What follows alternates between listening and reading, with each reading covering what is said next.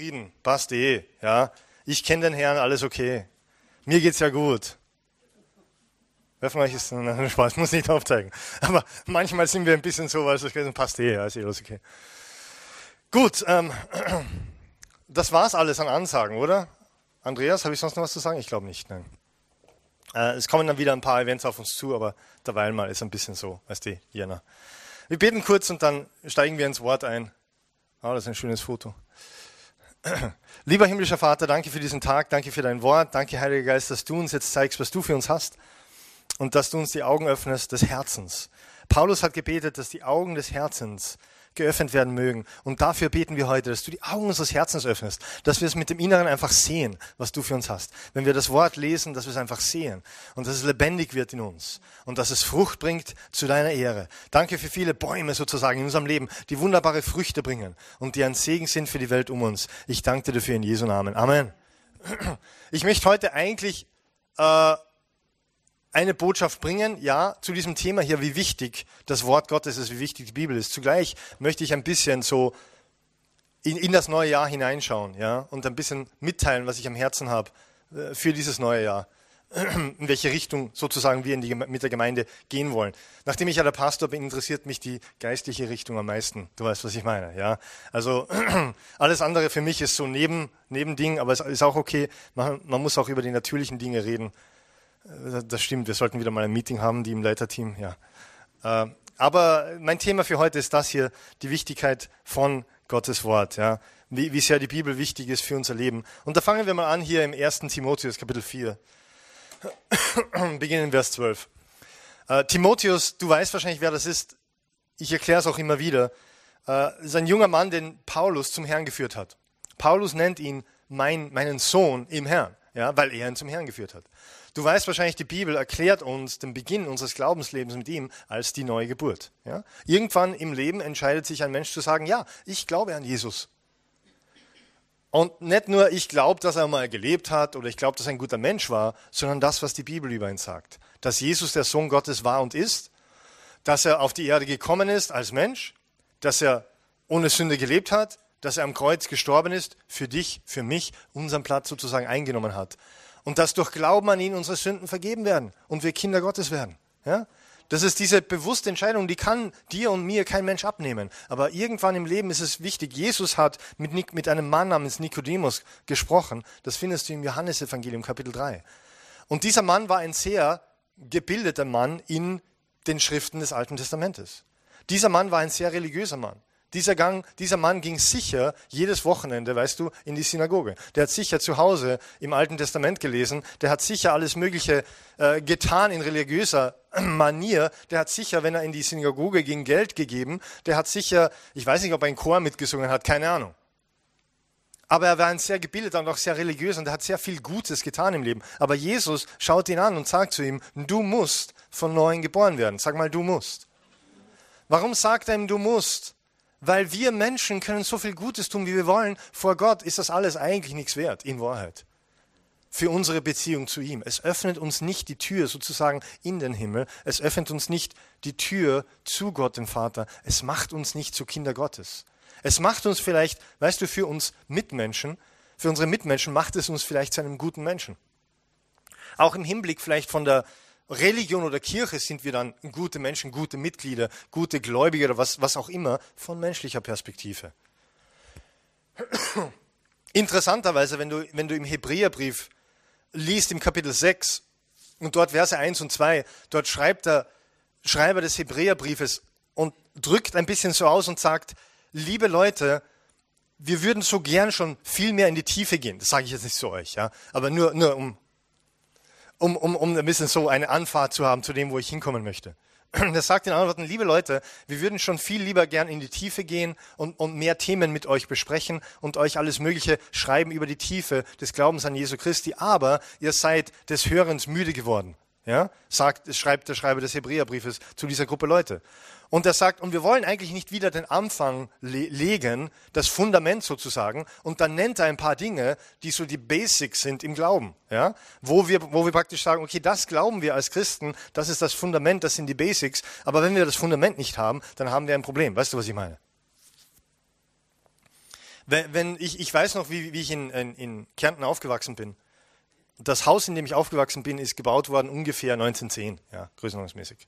Das war so eine Fremdenpension zu der Zeit. Und im Sommer hatten wir immer die Bude voll mit Leuten. Und ich werde nie vergessen, die Straße runter ist eine Familie aus, ich weiß nicht, ich glaube aus Niederösterreich. Die sind hergesiedelt. Der Mann war ein Arzt und die Frau Religionslehrerin, katholische Religionslehrerin. Aber tut nichts zur Sache. Der Punkt ist der, die haben sich dort ein Einfamilienhaus gebaut, ja, ein Fertigteilhaus. Wer kennt das? Ja. Und da haben sie zuerst den Keller. Und das hat ewig lang gebraucht. Da haben sie die Grube gegraben, dann sind die Lastwagen gekommen mit dem Beton und was weiß ich. Und dann haben sie diesen Keller gebaut. Und ich werde nie vergessen, für mein Dafürhalten ist der Keller dann ewig dort gestanden, weißt du? Ich weiß nicht, 3/4 Jahr oder Jahr, das muss irgendwie aushärten. Ich glaube, heute geht das schneller. Ja. Aber damals war das so, dieser Betonkeller musste ewig lang aushärten. Und für mein Gefühl, ewig lang stand da nur dieser Keller und du hast nicht viel gesehen. Und dann werde ich nie vergessen, eines Tages kamen die großen Lastwagen mit den Wänden, ja, ein Fertigteilhaus kommt so geliefert, die Wänden mit die Fenster drin und die Türen drin und die haben das dann alles zusammengeschraubt, das ging dann fix. Ja. Aber der Punkt ist der, das Fundament musste passen, damit diese ganzen Wandteile draufpassen. Ja. Und wenn das Fundament nicht passt, dann hast du ein großes Problem, weil dann passt das Haus nicht zusammen. Ja. Und wir wissen alle, jedes Gebäude braucht ein stabiles Fundament und wir wissen alle, wie viel investiert wird in dieses Fundament. Hier drüben wo ich zu Hause bin, in Kagran, neben der U-Bahn, da bauen sie jetzt ganz ein neues, fast wie ich weiß es nicht, ob man das Stadtviertel kann man es nicht nennen, aber die bauen dort einen Haufen hohe Gebäude. Ja? Direkt, kennst du die U-Bahn-Station Kagran? Ja? Direkt dahinter war so ein Pendlerparkplatz, der ist jetzt weg leider, ja, nirgends mehr zu parken. Und dort bauen sie jetzt so, das siehst du schon auf Bildern, ja, große Gebäude und unten halt Geschäfte natürlich, ja. Kaffeehäuser natürlich, man muss ja überall ein Geschäft drin haben, ja. Es ist ja erstaunlich, dass wir hier drin kein Geschäft haben, weil, weißt du musst überall ein Geschäft haben heutzutage, ja. Und das sind schöne Bilder von hohen Gebäuden und fesch angezogene Leute, die da vorbeirennen. Und diese Bilder und dieser Zaun, der das alles verdeckt, ist jetzt ich weiß noch, an ihrem Geburtstag haben sie angefangen, 2018, ja. An ihrem Geburtstag 2018, glaube ich, oder? Was it your birthday last year or this year that they started the construction in Kagran? Ja, bei der U-Bahn. Ja. Wurscht. Jedenfalls schon richtig lang. Und die haben große Krane sind aufgebaut. Krane ist Plural von Kran, glaube ich, oder? Kräne, große Kräne sind aufgebaut. Und du hörst Geräusche und Lastwagen fahren rein und raus, aber du siehst nichts. Ja? Der Zaun ist so hoch, du siehst nichts. Nichts entwickelt sich sozusagen. Ja? Warum? Weil die da massig tief in den Boden reingraben, ja? Und richtig tief, so bis sie richtig auf Fels stoßen. Und zwar viele Bohrlöcher, denn je höher das Gebäude, umso stabiler muss das Fundament sein. Ja? Verstehst du? Und die graben dort rein und bauen da Betonpflöcke rein, Ende nie. Und das dauert ewig lang. Ja? Bis dann endlich was aufgebaut wird auf dem Ganzen. Mein Punkt ist der, das Fundament ist wichtig. Das Fundament im Christenleben ist wichtig, dass uns die Basics sattelfest sind, ist wichtig. Und wie der Schreiber des Hebräerbriefes dann schreibt über diese Basics und das Fundament, dann sagt er, hier sind eigentlich die Basics und er sagt, die Umkehr von toten Werken und der Glaube an Gott sind die ersten 2 Dinge, die er erwähnt. Die Umkehr von toten Werken und der Glaube an Gott. Und es funktioniert so und es fasziniert mich immer, dass er hier sagt, die Umkehr von toten Werken und nicht die Umkehr von bösen Werken.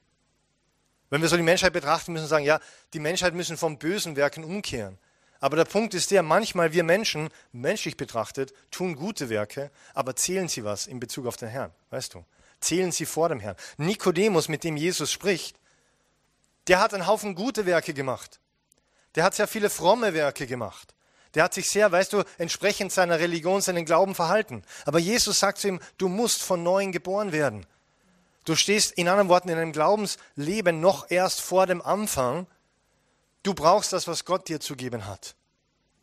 Und das Fundament unseres Christentums ist eine Umkehr von toten Werken und Glaube an Gott. Das habe ich, soweit ich weiß, haben wir das alle erlebt. Ja? Heißt die neue Geburt, was ich gerade vorhin beschrieben habe, diesen Glaubensschritt zu sagen, ja, ich glaube an Jesus und er ist mein Erretter.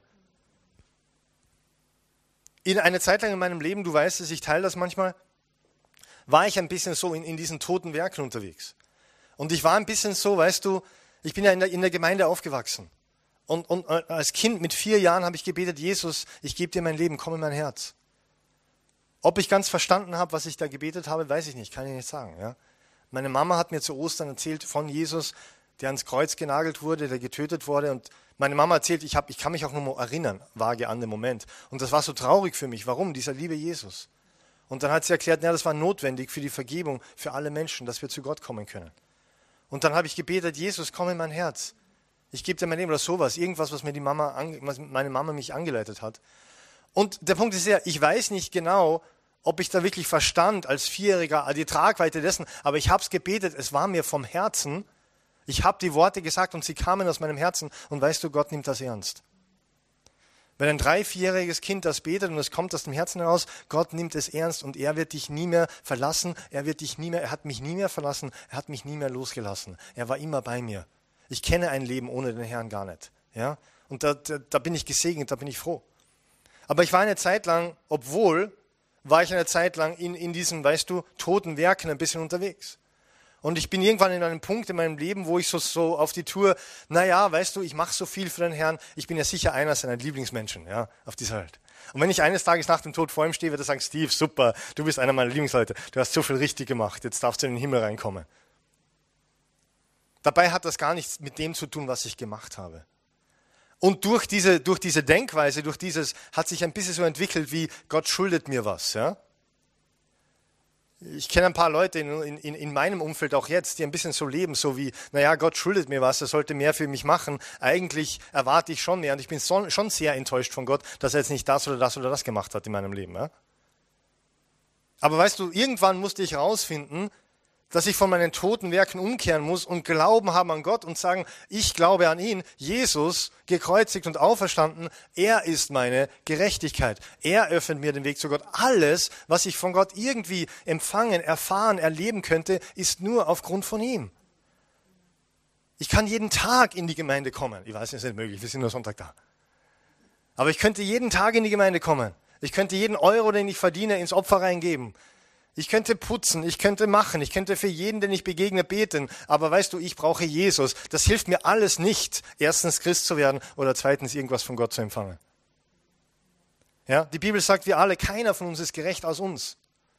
Aber in toten Werken zu sein, ich sag's dir von meiner Erfahrung her, ist ziemlich frustrierend. Du bist in diesem Fahrwasser drin und du beschwerst dich ab und zu bei Gott und du verstehst einfach mal das Leben nicht und es geht irgendwie nichts vorwärts. Und wenn wir in so einem Fahrwasser drin sind, ist es einfach wichtig, dass wir umkehren von toten Werken zu Glauben an ihm. Die Wichtigkeit des Wortes Gottes, hier wollte ich eigentlich hin. Nur in der Bibel erkennen wir, wie Gott wirklich ist. Wenn wir Gott kennenlernen wollen, den Vater, den Sohn Jesus und den Heiligen Geist, der in uns lebt, wenn wir unseren Gott, unseren Vater kennenlernen möchten, wie er ist, mehr von ihm erfahren, dann können wir das nur in der Bibel. Weil Menschen haben Meinungen über Gott, Ende nie. Weißt du, was ich meine? Wer denn Gott ist, wie er ist. Es gibt ja alle möglichen Philosophien und Religionen. In den 90er Jahren gab es ein Lied, da hat jemand felsenfest behauptet, Gott ist ein DJ. Ja. Ich glaube nicht, dass das stimmt, aber wie dem auch sei. Weißt du, was ich meine? Menschen haben die ganze Bandbreite an Meinungen über Gott. Und wir glauben manchmal auch Christen glauben, weißt du, Gott lernen wir kennen im Gebet. Weil da bin ich ja in seiner Gegenwart. Ja, wir sind in seiner Gegenwart. Ja, wir haben Austausch, aber kennenlernen tun wir ihn in der Bibel. Kennenlernen tun wir ihn in seinem Wort. Dort finden wir ihn. Dort finden wir, wie er ist. Und die Wichtigkeit der Bibel für uns in unserem Glaubensleben ist mir irgendwie ganz neu, lebendig geworden. Ich lese ein bisschen vor aus 1. Timotheus 4. Entschuldigung, ich muss noch aufschlagen. Jetzt habe ich lang geredet und habe es selber noch nicht aufgeschlagen. 1. Timotheus 4, beginnen Vers 12. Auf all das bin ich gekommen, weil ich darüber gesprochen habe. Paulus hat Timotheus zum Herrn geführt. Timotheus hat diese Neugeburt erlebt. Und dann hat Paulus, weißt du, ihn gelehrt aus dem Wort Gottes. Und Timotheus hat dann genug gelernt, wo Paulus gesagt hat, hier, übernimm diese Gemeinde. Ich habe noch ein paar andere Sachen zu tun. Ich habe noch ein paar andere Gemeinden zu gründen. Ich muss noch an ein paar andere Orte. Gibt es vielleicht einen Freiwilligen, der hier... Nein, nur Spaß. Ja, pass auf, wenn du lang genug in die Gemeinde kommst und lang genug Lehre bekommst, wird der Herr auch dir was geben zu tun, was immer es ist. Aber das ist okay, das ist gut. Wir sollen ihn verherrlichen mit unserem Leben. Und Paulus lässt den Timotheus aber nicht Mutterseelen allein und sagt nur, ja, viel Glück, ja, have a nice life, sondern er schreibt ihm Briefe und bleibt in Kontakt und er gibt ihm guten Rat. Und hier lesen wir ein bisschen, das ist der gute Rat an einen Pastor. Nun, wenn Paulus was schreibt, dann schreibt er nicht irgendwie, ja, weil er halt eine Meinung gehabt hat oder weil er irgendwie ein Buch gelesen hat oder weil er eine tolle CD gehört hat, sondern er schreibt, weil der Heilige Geist ihn inspiriert hat. Und wenn wir hier Worte finden, die Paulus an Timotheus schreibt unter der Inspiration vom Heiligen Geist, von Gott, dann wissen wir auch, dass für Pastoren heute, ja, diese Worte genauso gelten werden. Weil er gibt hier Weisheit für die Leitung einer Gemeinde und wie eine Gemeinde ausschauen soll und was man dort auch machen soll. Und wir steigen hier in Vers 12, hier steht, niemand soll dich gering schätzen, nur weil du jung bist. Das trifft auf mich jetzt nicht mehr zu, aber wenn du jung bist, ja, kann dich daher auch super und in immensen Weisen gebrauchen, die du dir gar nicht vorstellen kannst. Ich sage das jetzt, weil die meisten sind, glaube ich, ich weiß nicht. Ja, die meisten sind jünger als ich, sagen wir mal so. Er war jung von Alter her, ja, aber im Herrn war er stark. Sei allen Gläubigen ein Vorbild in dem, was du lehrst, wie du lebst, in der Liebe, im Glauben und in der Reinheit. Da dürfen wir auch nicht ganz drüber hinweglesen, weißt du, du und ich, wir sind ein Vorbild. Anderen Gläubigen, den Leuten um uns, den Leuten unserer Familie vielleicht. Weißt du, die wissen alle, dass du einen Glauben hast, weißt du das? Ja. Richtig verstecken kann man es nicht. Und wir sind mit unserem Leben ein Vorbild. Ja? Vers 13. Und bis ich komme, sollst du dich darauf konzentrieren, der Gemeinde die Schrift vorzulesen und die Gläubigen zu ermutigen und zu lehren. Dieser Vers ist mir ganz neu ins Herz gefallen. Bis ich wiederkomme, sagt Paulus, sollst du dich darauf konzentrieren, sagt er diesem Pastor, der Gemeinde die Schrift vorzulesen. Mit die Schrift meint er die Bibel. Klarerweise damals noch das Alte Testament, das Neue war erst in Entwicklung sozusagen, wurde erst geschrieben. Heute haben wir das Alte und das Neue, umso besser. Du sollst dich darauf konzentrieren, der Gemeinde die Schrift vorzulesen und die Gläubigen zu ermutigen und zu lehren. Ja? Also worauf soll er sich konzentrieren? Was soll er machen? Er soll die Bibel vorlesen, er soll die Leute ermutigen, er soll die Leute lehren. Mich hat das ganz neu inspiriert für meine Rolle, für unsere Gemeinde und auch für dieses kommende Jahr. Ja? Und dieses dritte Wort hier, lehren, das Wort lehren, ich mache das eigentlich immer so, weißt du, wir lesen was vor aus der Bibel, wir besprechen es, wir sehen, was da für uns drinnen ist, ja, wie wir das umsetzen können, wie das in unserem Leben anwendbar ist und so weiter. Und ich habe es wirklich irgendwie am Herzen für dieses Jahr, ganz neu einen Anlauf zu machen und, weißt du, ganz frisch das Wort zu lehren, wirklich eine Betonung zu geben, auf zu lehren, ja, auf vorlesen. Wenn ich hier manchmal ein paar Seiten Bibeltext habe, dann ist so. Dann lest ihr alle mit und ich lese vor. Ja? Aber es ist was Gutes, oder? Ich werde nicht hier stehen und über Politik reden, über das Wetter oder was weiß ich was. Gut, ich werde vielleicht manchmal sagen, boah, heute knallt die Sonne schon wieder rein. Ich muss die Jalousien schließen oder sowas. Und du meine Güte, mir ist heiß. Ist sonst noch jemand heiß? Ja, okay, ein paar Leuten. Aber weniger als die Hälfte, also ist eh okay. Anscheinend ist hinten heißer. Hinten haben ein paar Leute aufgezeigt, ja. Der Andreas verstrahlt die Herrlichkeit des Herrn, ja, deswegen ist hinten so warm. Die Schrift vorzulesen, die Gläubigen zu ermutigen und zu lehren. Und das habe ich am Herz für dieses Jahr, ja, dass wir das tun, dass wir ganz neu die Wichtigkeit der Bibel erkennen, dass wir ganz neu kennenlernen, was drinnen steht. Weil im Ernst, in ehrlich, wer weiß schon, was in der Bibel drin steht? Auch ich werde manchmal überrascht, was in der Bibel drin steht. Als Gebildeter, als jemand, der eigentlich das Ganze schon mal gelesen hat, ich bin trotzdem manchmal überrascht, man vergisst. Ich habe gerade letztens eine Geschichte gelesen, schon ein bisschen länger her, über den Propheten Samuel im Alten Testament. Kannst du dich erinnern, Prophet Samuel? Ja? Und der Prophet Samuel, die hatten damals die sogenannte Prophetenschule. Ja? Damals im Alten Testament waren Propheten extrem wichtig. Schau, ich fange schon an zu lehren. Darf ich, oder? Ist es okay? Ja, ich fange schon an zu lehren, schau. Wo der Unterschied ist. Damals im Alten Testament waren Propheten total wichtig, weil heute, ich habe gerade die neue Geburt erklärt und die Bibel sagt uns im Neuen Testament, sind wir von Neuem geboren, so lebt Gott in uns. Er lebt in unseren Herzen. Die Bibel schreibt uns als Kinder Gottes. Er ist unser Papa, jeder einzelne von euch. Und der Punkt ist der, nachdem er in uns lebt eigentlich, ich weiß, man spürt ihn nicht wirklich, man sieht ihn nicht, es ist ja geistlich, ja, man sagt nicht, wo passt er jetzt hin, wo ist er in mir, aber er ist in mir, ich weiß es, weil die Bibel sagt es. Und weil er in mir lebt, ich kann schon von ihm hören sozusagen. Weißt du, was ich meine? Er leitet mich schon in meinem Herzen. Wenn ich in einer Situation bin, ich steuere in eine Richtung, dann spüre ich manchmal wirklich so innerlich den Unfrieden, die Unruhe und der Herr zeigt mir, geh nicht in diese Richtung. Weißt du, was ich meine?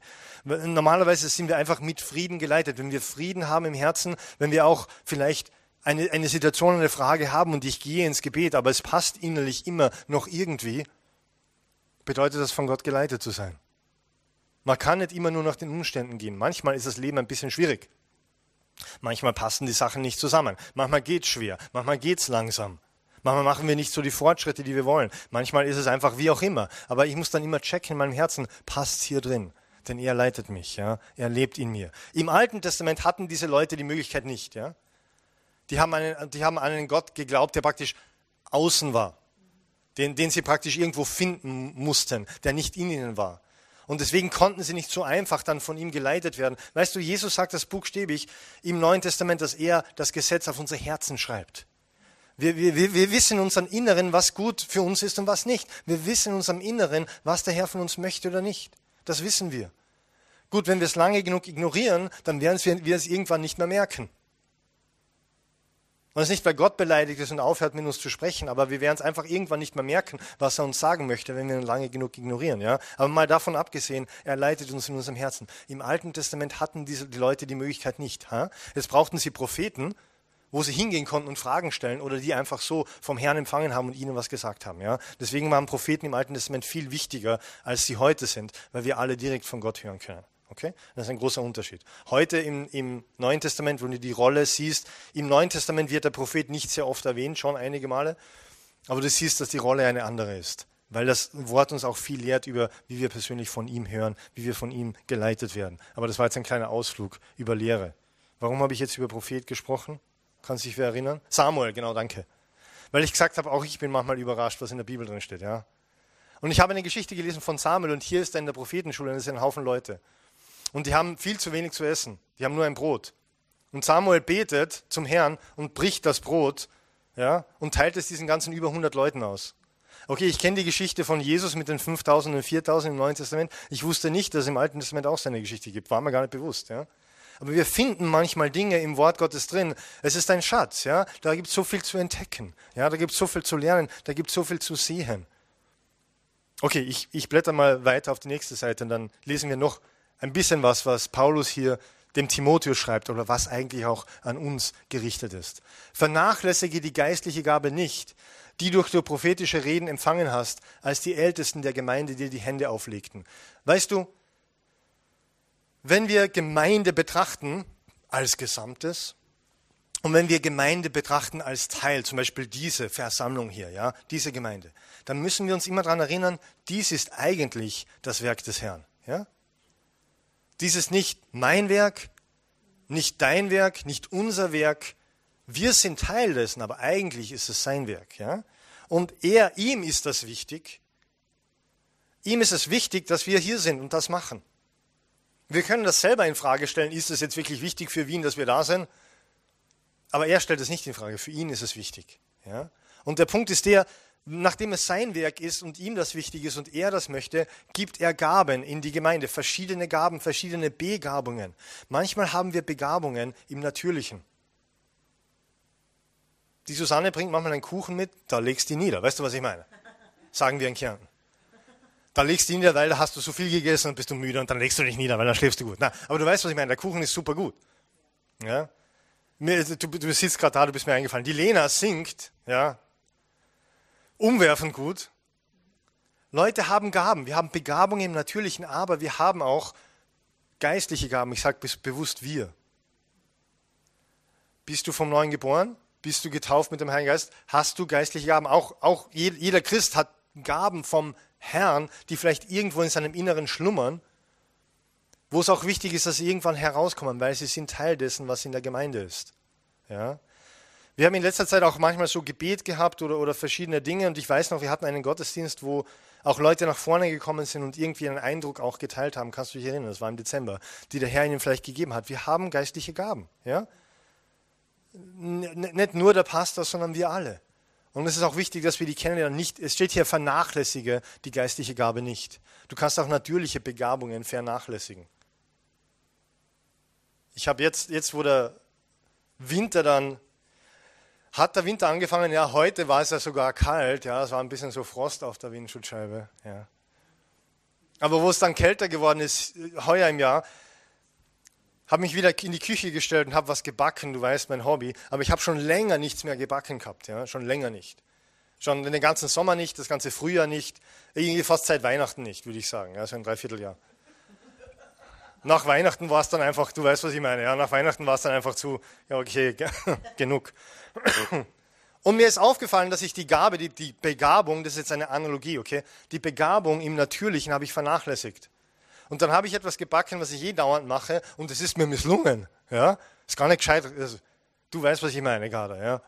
Und es ist mir misslungen, ist nicht gescheit aufgegangen, hat nicht gut geschmeckt, und meine Güte, ja, das muss ich wieder üben, ja, das geht ja gar nicht. Ich habe meine Gabe im Natürlichen vernachlässigt, so, das ist im natürlichen Leben, im natürlichen Bereich. Genauso haben wir geistliche Gaben, die der Herr uns geschenkt hat, Dinge geistlicher Natur, wo er uns gebrauchen möchte, und es ist auch wichtig, dass wir sie nicht vernachlässigen. Bin ich jetzt eins weitergerückt, oder wie, aus irgendeinem Grund? Entschuldigung, ja. Ich war hier noch bei 1. Timotheus 4. Bei ihm war es zufälligerweise so, bei diesem Timotheus, dass er prophetische Rede, also jemand hat prophetisch gesagt, der Herr möchte dich gebrauchen in diesem Bereich. Die Ältesten der Gemeinde haben ihm die Hände aufgelegt. Du siehst, wer das gesagt hat, ja, in diesem Kontext, die Ältesten der Gemeinde. Ja. Das heißt nicht die Leute, die am ältesten sind, wer immer das ist in unserem Kreis, jetzt vom Alter her am ältesten, sondern einfach, weißt du, vom Glauben her. Auch im Glauben wachsen wir. Ja, auch im Glauben wachsen wir heran. Zu dem komme ich noch heute. Ich habe viel vorbereitet. Und wenn nicht heute, dann nächste Woche. Du weißt, wir haben ja Zeit. Aber die Ältesten der Gemeinde haben ihm die Hände aufgelegt. Ich bin nicht so happy, wenn irgendjemand von außen in irgendeine Gemeinde kommt und dann den Leuten sagt, du sollst das und du sollst das und dies und jenes. Weißt du, was ich meine? Weil das ist dann manchmal so, ich war schon in Gottesdiensten, wo verrückte Dinge prophetisch gesagt wurden. Ich spreche es nur an, weil über diese Sachen muss man manchmal sprechen. Ihr hört ja auch nicht nur, was ich hier sage, sondern ihr hört ja auch Sachen von anderen Gemeinden und was so geschieht. Ich war schon in Gottesdiensten, wo jemand gesagt hat zu irgendjemand, der Herr spricht, du sollst den und den heiraten. Ich war in einem Gottesdienst, das war richtig arg, da hat der Prediger zu jemandem gesagt, der Herr spricht, so spricht der Herr, hat er gesagt. Nicht nur, ich habe den Eindruck, ich könnte mich täuschen oder was auch ich. Nein, so spricht der Herr, du sollst den und den heiraten. Das Problem ist, den und den, der war schon verheiratet. Alles ein Blödsinn. Gott kommt nicht zu dir mit einem Propheten und sagt dir, du sollst den und den heiraten. Wir haben Besuch. Das werde ich jetzt wiederholen, damit es ja jeder checkt. Gott kommt nicht zu dir und schickt dir ein prophetisches Wort und sagt, du sollst den und den heiraten. Wenn deine Ehe so entstanden ist, dann bleib dabei, ist auch okay, wie auch immer. Ja, jetzt bist du schon verheiratet, bleib dabei. Ja, ich weiß ja, ich kenne euren ganzen Hintergrund nicht, aber es ist eigentlich ein Blödsinn. Ja, wenn jemand vielleicht zufällig dadurch den richtigen Partner gefunden hat, warum nicht, oder halt das Beste daraus macht. Weißt du, was die Sache ist? Den richtigen Partner zu finden, wir geben dem großen Augenmerk, ja, und es ist auch vielleicht ja auch eine wichtige Sache, aber eigentlich ist die richtige wichtige Frage, was machst du daraus? Und wenn du jetzt keine komplett wahnsinnige Person geheiratet hast, dann kannst du auch was draus machen. Es kommt vor, dass komplett wahnsinnige Leute heiraten, ja, kommt vor. Da kommt man dann auch relativ schnell drauf, ja, sage ich mal. Preis dem Herrn, es ist so leise heute, ich weiß nicht. Fühle ich nicht persönlich angesprochen, okay? Ich sage nur, generell dieses Wissen zu haben, ist was Gutes. Generell dieses Wissen zu haben, ist was Wichtiges, weil, weißt du, im Leib Christi gibt es alles Mögliche an die ganze Bandbreite an auch verrückten Sachen. Hier ich kann dir versprechen, hier, zumindest von mir, wirst du keine verrückten Sachen hören, okay? Und wenn wir mal einen Gast haben, der was Verrücktes sagt, was machen wir dann? Dann lächeln wir alle und schauen wir ihn an und dann beenden wir den Gottesdienst irgendwann und sagen, preis den Herrn, wir gehen nach Hause und die Woche drauf besprechen wir es dann, okay? Das machen wir dann. Und wenn es zu sehr ausartet, dann muss man halt das Mikrofon abdrehen, ja, da ist dann der andere zuständig. Aber ich passe ja sehr auf, wenn wir einladen, weißt du, ja. Aber ich kann dir versprechen, hier werden wir keine verrückten Sachen machen und verrückten Sachen sagen.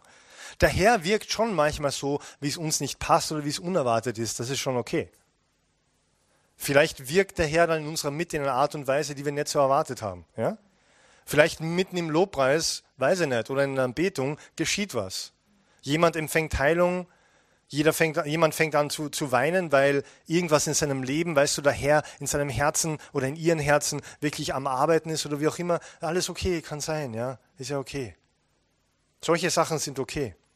Aber irgendwas Verrücktes an den Haaren herbeigezogene Sachen werden wir nie haben. Das kann ich dir versprechen, weil ich habe ja keine Haare, ja, wie du merkst. Das ist schon mal was Gutes.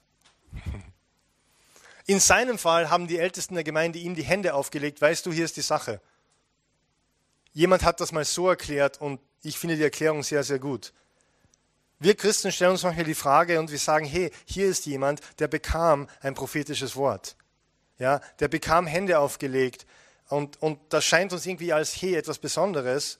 Und vielleicht gibt es dann irgendwann, wenn wir lange in der Gemeinde sind, eine Phase in unserem Leben, wo wir uns denken, warum bekomme ich das nie? Warum gibt es nie ein prophetisches Wort für mich? Hat der Herr mich weniger lieb? Hat er weniger an mir Interesse? Ja? Ist es vielleicht, bin ich ihm nicht so wichtig? Oder was ist der Grund dafür? Und jemand hat es mal so erklärt, normalerweise, wenn jemand ein prophetisches Wort vom Herrn bekommt, dann kann das ein paar Gründe haben, aber hier sind die Hauptgründe.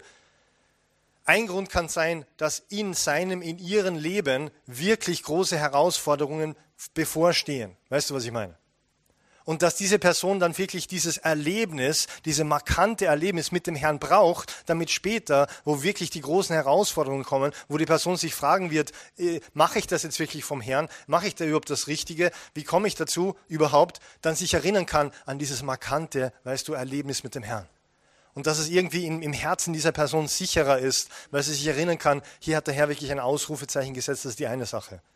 Die andere Sache kann sein, ich habe gesagt, weißt du, der Herr leitet uns in unserem Herzen und vielleicht versucht uns der Herr jahrelang zu leiten, aber wir ignorieren ihn und irgendwann muss er ihn dann jemand verwenden, dass er dich wachrüttelt, kann auch sein. Ja? Auch deswegen bekommen manchmal Leute prophetische Worte, weil sie den Herrn schon zu lange ignorieren und weil er schon lange versucht, direkt mit ihnen zu reden, weißt du. Jeder von uns ist genau im gleichen Maße Kind Gottes. Normalerweise wird Gott nicht mir ein Wort geben für dich, was du machen sollst oder was du lassen sollst, normalerweise. Ja? Außer vielleicht von einer dieser Szenarien. Nichtsdestotrotz, er gebraucht die Lehre des Wortes Gottes. Und wenn wir das Wort Gottes lehren, ich sage wahrscheinlich oft Sachen, die genau für dich sind, aber glaub mir, ich weiß es normalerweise nicht. Oder ich weiß es eigentlich immer nicht. Mir geht es ja auch so. Ich sitze irgendwo in einem Gottesdienst und der lehrt und etwas ist genau für mich. Aber der weiß das gar nicht. Der Herr gebraucht ihn und wir lehren einfach irgendwas. Wir sagen manchmal Sachen, die wir gar nicht wissen, warum wir das so genau sagen, haben wir vielleicht auch gar nicht geplant, aber der Herr braucht das. Ja. So viel zu dem. Vers 15, richte deine Aufmerksamkeit darauf, eben auf die Lehre oder auf die Gabe, die er hat, dass er das umsetzt, dass er lehrt das Wort Gottes. Widme dich diesen Aufgaben, ja, diesen hier. Konzentriere dich, der Gemeinde die Schrift vorzulesen, die Gläubigen zu ermutigen und zu lehren. Ja. Widme dich diesen Aufgaben, damit alle sehen können, wie du Fortschritte machst. Auch wir, die wir lehren, sollen Fortschritte machen. Ja? Achte sorgfältig auf dich selbst und auf die Lehre. Bleib der Wahrheit treu und Gott wird dich und alle, die dich hören, retten. In anderen Worten, bleib der Wahrheit treu. Was ist die Wahrheit? Das Wort Gottes, die Bibel. Was ist das Thema heute? Wer hat sich's gemerkt? Die Wichtigkeit des Wortes Gottes. Ja? Die Wichtigkeit der Bibel. Ich weiß, ich habe jetzt schon eine Dreiviertelstunde geredet und die Slide ist schon länger her. Ist okay. Ich wollte es nur mal wiederholen, dass wir uns erinnern können. Die Bibel ist wichtig, ist das Thema. Und er sagt hier, bleib der Wahrheit treu, bleib der Wahrheit im Wort Gottes treu und Gott wird dich und alle, die dich hören, retten. In anderen Worten, Gott wird wirken. Wenn wir dem treu bleiben, was in der Bibel drin ist, wenn wir lehren. Und Lehre kommt hier so oft vor in diesem Text, oder? Mehrmals, nicht nur einmal. Ja, das Wort Gottes zu lehren, diese Betonung darauf, ist ihm wichtig. Das Wort Gottes ist wichtig, so 2. Timotheus 3, es war schon kurz hier, ich lese es kurz vor, weil Vorlesen ist gut. Ja. Die ganze Schrift, das heißt die ganze Bibel, ist von Gottes Geist eingegeben. Das Wort ist so wie eingehaucht, so. Diejenigen, die es geschrieben haben, Gott hat es ihnen eingehaucht, eingegeben, inspiriert. Und aus der Inspiration heraus haben sie geschrieben. Nirgends in der Bibel steht, es wurde diktiert, Wort für Wort. Aber der Heilige Geist hat ihnen eingehaucht, inspiriert und deswegen haben dann auch die verschiedenen Schreiber manchmal einen verschiedenen Stil. Und du erkennst, das hat Paulus geschrieben, vom Stil her. Ja? Aber es ist eingehaucht vom Geist Gottes, was er gesagt hat da oder was er geschrieben hat, sagen wir so. Und kann uns lehren, was wahr ist und uns erkennen lassen, wo Schuld in unserem Leben ist. Interessante Übersetzung. Sie weist uns zurecht, das soll das eigentlich heißen, und erzieht uns dazu, Gottes Willen zu tun. Eigentlich geht es hier in diesem mittleren Teil um, die in die richtige Richtung gehen. Ja, das Wort Gottes zeigt uns manchmal, in die richtige Richtung zu gehen. Ich habe es vorhin erwähnt von Umkehr von toten Werken. Und ich habe mein eigenes Beispiel erzählt, wo ich lange in toten Werken irgendwie den Herrn versucht habe zu dienen. Und ich hatte so eine Arbeitsbeziehung mit Gott. Jedes Mal, wenn ich gebetet habe, war Gott für mich irgendwie so wie ein Chef. Ja? Und ich habe so irgendwie so Bericht gegeben und alles. Ich weiß nicht, mein ganzes Leben mit ihm hing nur damit zusammen, was ich irgendwie in der Gemeinde machte zu der Zeit. Aber Gott möchte mein Papa sein. Ja, und dein Papa sein. Und er möchte nicht nur so eine Arbeitsbeziehung mit uns haben. Und wir können sehr schnell irgendwie so zu professionellen Christen abdriften, wo wir so eine komische Arbeitsbeziehung mit ihm haben. Das möchte er nicht. Er möchte unser Papa sein. Ja, und da braucht er es für mich Umkehr. Ja, ich war in eine Richtung unterwegs, immer mehr nur auf Arbeitsbeziehung mit Gott, immer mehr nur, was mache ich alles so toll und richtig, was muss ich alles noch machen?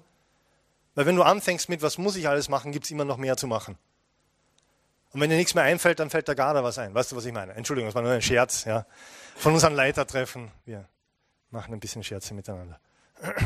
In Wahrheit bin ich sehr dankbar für die Garda, weil wenn mich jemand fragt, du, was kann ich in der Gemeinde machen oder helfen, dann sage ich wirklich oft, du, frag die Garda. Weil der Garda fällt wirklich was ein. Ja. Und die sieht oft auch einfach Dinge, die gemacht gehören oder die wichtig werden oder die gut werden. Ja. Die Frau hat oft auch Vision für solche Dinge und das ist gut. Ich habe sie oft nicht. Auch eine Gabe, die der Herr gegeben hat. Das ist etwas Gutes, wirklich, das ist etwas Gutes. Auch eine Gabe, die der Herr gegeben hat. Der Gerhard hat eine Gabe, ja, wir haben ein Schild draußen an der Tür, der hat das einfach durchgezogen, hat das ausgedruckt, aufgepickt, passt schon. Ja. Auch seine ganze Persönlichkeit und Wesen ist eine Gabe vom Herrn. Ja, ist wichtig für diese Gemeinde. Amen. Ich nenne jetzt ein paar Leute, nur um den Punkt zu machen, fühl dich auch angesprochen. Ja. Jeder von uns ist wichtig. Wir glauben manchmal, ja, die Lena ist wichtig, klar, weil die singt. Und schaut dabei aus wie ein Engel. Entschuldigung, Lena. Ja. Ich musste einfach. Aber jeder von uns ist wichtig und hat seinen Teil, weißt du, für Gott. Und die Bibel lässt uns schon erkennen, manchmal, wenn wir in die falsche Richtung. Wie bin ich rausgekommen aus diesem Fahrwasser? Ich war ja wirklich unterwegs und in Wahrheit habe ich so viel getan und so viel geholfen und so viel versucht zu tun, aber in Wahrheit habe ich mich eigentlich mehr von Gott weg entfernt als hin. Schade oder traurig. In der Gemeinde voll involviert. Die Leute haben alle geglaubt, wow, der Steve ist super, der macht so viel. Und nichts dagegen, was zu machen in der Gemeinde. Ja, aber was ist meine Motivation? Woraus kommt das? Für mich waren es tote Werke. Es waren zwar gute Werke, aber tote Werke. Weil ich mir eingeredet habe, ich habe einen guten Stand vor Gott, ich habe eine gute Beziehung zu Gott, ich habe ein offenes Ohr von Gott, weil ich so viel mache. Aber weil ich so viel mache, gibt mir kein offenes Ohr bei Gott. Weil ich so viel mache, gibt mir nicht Bonuspunkte bei Gott, die ich einlösen kann gegen eine Heilung oder gegen finanzielle Versorgung oder irgendwas. So funktioniert das nicht. Heilung von Gott kann ich mir nicht verdienen. Finanzielle Versorgung von Gott, eine offene Tür, ein neuer Job kann ich mir nicht verdienen. Weißt du, dass er mich segnet. Gute Werke müssen aus dem richtigen Herz herauskommen. Schlag mal, vielleicht hast du eine Bibel mit. Wenn du keine Bibel hast für dieses neue Jahr, würde ich dir empfehlen, besorg dir eine. Auch wenn du sie am Handy hast oder so. Im 1. Korinther 13, wenn du die Bibel mit hast, dann schlag es gerne auf. Ja? 1. Korinther Kapitel 13, ich habe es jetzt nicht auf der PowerPoint.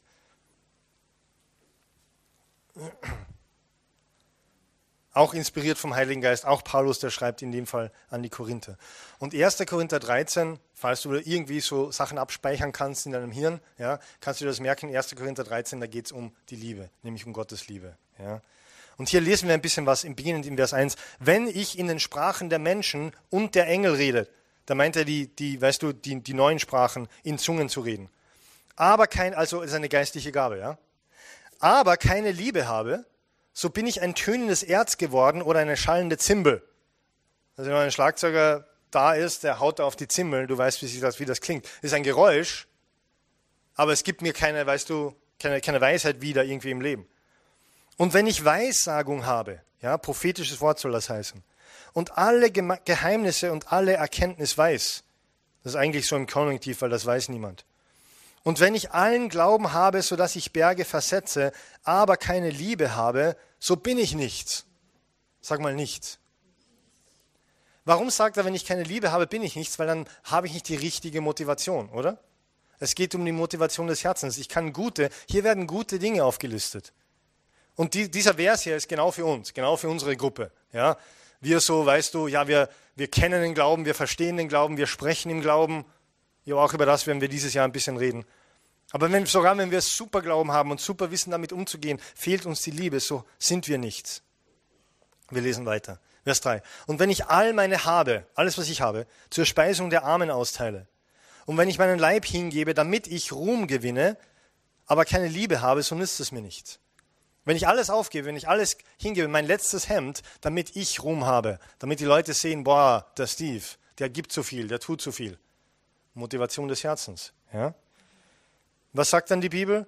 So bin ich nichts. So habe ich nichts, so nützt es mir nichts. Wir können gute Werke tun, aber sie können tote Werke sein. Sie können uns nichts nützen, wenn sie nicht aus dem richtigen Herzen, aus der richtigen Motivation herauskommen. Wie ist die Liebe Gottes? Lesen wir noch ein bisschen, weil es so schön ist. Vers 4. Die Liebe ist langmütig. Das heißt, hat ewig Geduld sozusagen. Die Liebe ist gütig. Sie neidet nicht. Die Liebe tut nicht groß. Sie bläht sich nicht auf. Sie benimmt sich nicht unanständig. Sie sucht nicht das Ihre. Sie lässt sich nicht erbittern. Sie rechnet Böses nicht zu. Sie freut sich nicht über Ungerechtigkeit, sondern sie freut sich mit der Wahrheit. Sie erträgt alles. Sie glaubt alles. Sie hofft alles. Sie erduldet alles. Die Liebe vergeht nie, seien es aber Weissagungen, das wäre ein prophetisches Wort, sie werden weggetan werden, seien es Sprachen, sie werden aufhören, sei es Erkenntnis, sie wird weggetan werden. Denn wir erkennen stückweise und wir weissagen stückweise. Wenn aber das Vollkommene kommt, wird das, was stückweise ist, weggetan werden. Solange wir in diesem irdischen Leben leben, erkennen wir stückweise. Kein Mensch auf der Welt wird Gott in seinem Ganzen erkennen, wie er ist. Das geht gar nicht. Solange wir auf der Welt leben, erkennen wir stückweise. Ja? Und da brauchen wir Erkenntnis. Da brauchen wir manchmal Weissagungen, da brauchen wir manchmal Sprachen, da brauchen wir diese Dinge, die hier erwähnt werden. Irgendwann dann werden sie vom Vollkommenen abgelöst. Vollkommen ist, wenn wir dem Herrn gegenüberstehen, in der Herrlichkeit. Dann sehen wir ihn, wie er ist, in seiner Ganzheit. Ja? Aber selbst dort, Liebe hört nie auf. Was er hier sagen möchte ist, die Dinge, auf die wir manchmal so stolz sind, als Kirche, als Christen, wow, bei uns wirkt der Herr, wow, bei uns haben wir prophetische Worte und nichts dagegen, weißt du, wow, bei uns beten oder singen Leute in neuen Sprachen, wow, bei uns bewegt sich was auch immer, Wirken des Herrn. Wir sind sehr stolz darauf und wir legen Augenmerk darauf. Und ja, all diese Sachen brauchen wir auch. Paulus sagt, solange wir hier stückweise erfahren, solange wir noch dazulernen über Gott, brauchen wir all diese Dinge. Ist okay. Aber was sagt der Herr? Was ist wirklich wichtig? Liebe ist wirklich wichtig. Seine Liebe. Und dass ich Dinge, auch wenn ich sie für ihn tue, dass ich sie nicht tue aus dem Herzen heraus, Punkte bei ihm zu sammeln oder Gunst bei ihm zu haben oder etwas von ihm zu bekommen, dass ich keine Arbeitsbeziehung zu ihm habe, wie er ist einen Chef, wo ich zu ihm komme und sage, schau, ich habe alles brav gemacht, ich habe alles gut gemacht, sondern dass aus dem richtigen Herzen kommt, Herr, ich liebe dich, danke für deine Liebe, danke für das, was du für mich getan hast, danke, dass du deinen Sohn für mich geopfert hast, danke, dass alles eigentlich in meinem Leben als Christ ein Geschenk von dir ist. Und weil ich dankbar bin, und weil ich Liebe habe, tue ich diese Dinge. Wenn ich Sachen, und mit dem schließe ich jetzt ab, in meinem natürlichen Leben für meine liebe Frau mache, weil ich sie liebe, dann ist das ganz ein anderer Segen, ganz ein anderes Erlebnis und viel etwas Kostbares und Schöneres, als ich mache sie nur, weil ich, aus irgendeiner anderen Motivation. Du kennst mein Müll raustragen Beispiel, ja? Wenn ich da Lärm mache und rum. Und dieses Beispiel ist mittlerweile sinnlos geworden, weil ich habe meine wichtige, essentielle Aufgabe des Müllraustragens an meinen wunderbaren Sohn übergeben, ja, der das jetzt macht. Und der darf das jetzt aus Liebe zu seiner Mama machen, ja, darf er jetzt den Müll raustragen, er darf auch üben. Aber du verstehst, was ich meine, ja, in unserer Ehebeziehung ist es ja auch so. Und wenn wir Dinge aus Liebe tun, dann sind sie für sie ein Segen und für mich ein Segen. Und Liebe ist die bleibende Motivation. Und wenn wir einander lieben, dann bleibt es so und dann gehen wir mit Freude durchs Leben. Beten wir zum Abschluss. Lieber himmlischer Vater, danke für dein Wort, dass wir es erkennen dürfen, dass wir es haben. Hilf uns ganz neu, die Wichtigkeit zu verstehen. Hilf uns ganz neu zu lernen, Herr Jesus, du bist das Wort Gottes. Und wenn wir die Bibel in der Hand haben, so haben wir dich in der Hand. Hilf uns, Jesus, ganz neu zu verstehen, du wie die Jünger gesagt haben, du hast Worte ewigen Lebens. Und dass, wenn wir die Bibel aufschlagen, sei es hier in der Gemeinde, vorlesen, herzeigen am Bildschirm, sei es zu Hause, dass wir die Bibel aufschlagen in Buchform oder auf dem Handy oder wie auch immer, dass wir uns bewusst sind, wir haben jetzt Gemeinschaft mit dir, Jesus, denn du bist das lebendige Wort Gottes. Und wir nehmen dich auf in uns, in unser Leben. Wie viel wir von dir, Herr Jesus, haben, entscheiden wir selbst, wenn wir den Bibelzugang in unserem Leben erlauben. Erinnere uns daran, Heiliger Geist, Gottes Wort zu lesen, drüber nachzudenken, dass es in unserem Sinn ist, in unseren Gedanken ist und dass es unser Leben verändert. Danke für dieses neue Jahr, danke, dass wir mit dir gehen dürfen, danke, dass es schön sein wird, dass es Spaß machen wird, dass wir wachsen werden in dir und dass wir auf dieses Jahr zurückschauen werden als ein Jahr, wo wir sagen, wow, da bin ich gewachsen im Herrn, da habe ich Fortschritte gemacht, da hat er Dinge in meinem Leben verändert, da wurden Gebete beantwortet, da hast du gewirkt in meinem Leben. Ich danke dir dafür in Jesu Namen. Amen. Preis dem Herrn. Wir waren alle ein bisschen leise heute, aber ich glaube, es war ein guter Gottesdienst. Also mich hat es sehr gesegnet, das Wort. Und habe eine schöne Woche, sei gesegnet. Wir sehen uns nächste Woche wieder. Vergiss nicht, wenn du möchtest, nimm dir sowas mit. Dann weißt du, wo diese Events sind, wenn du wo mitbeten möchtest. Preis dem Herrn.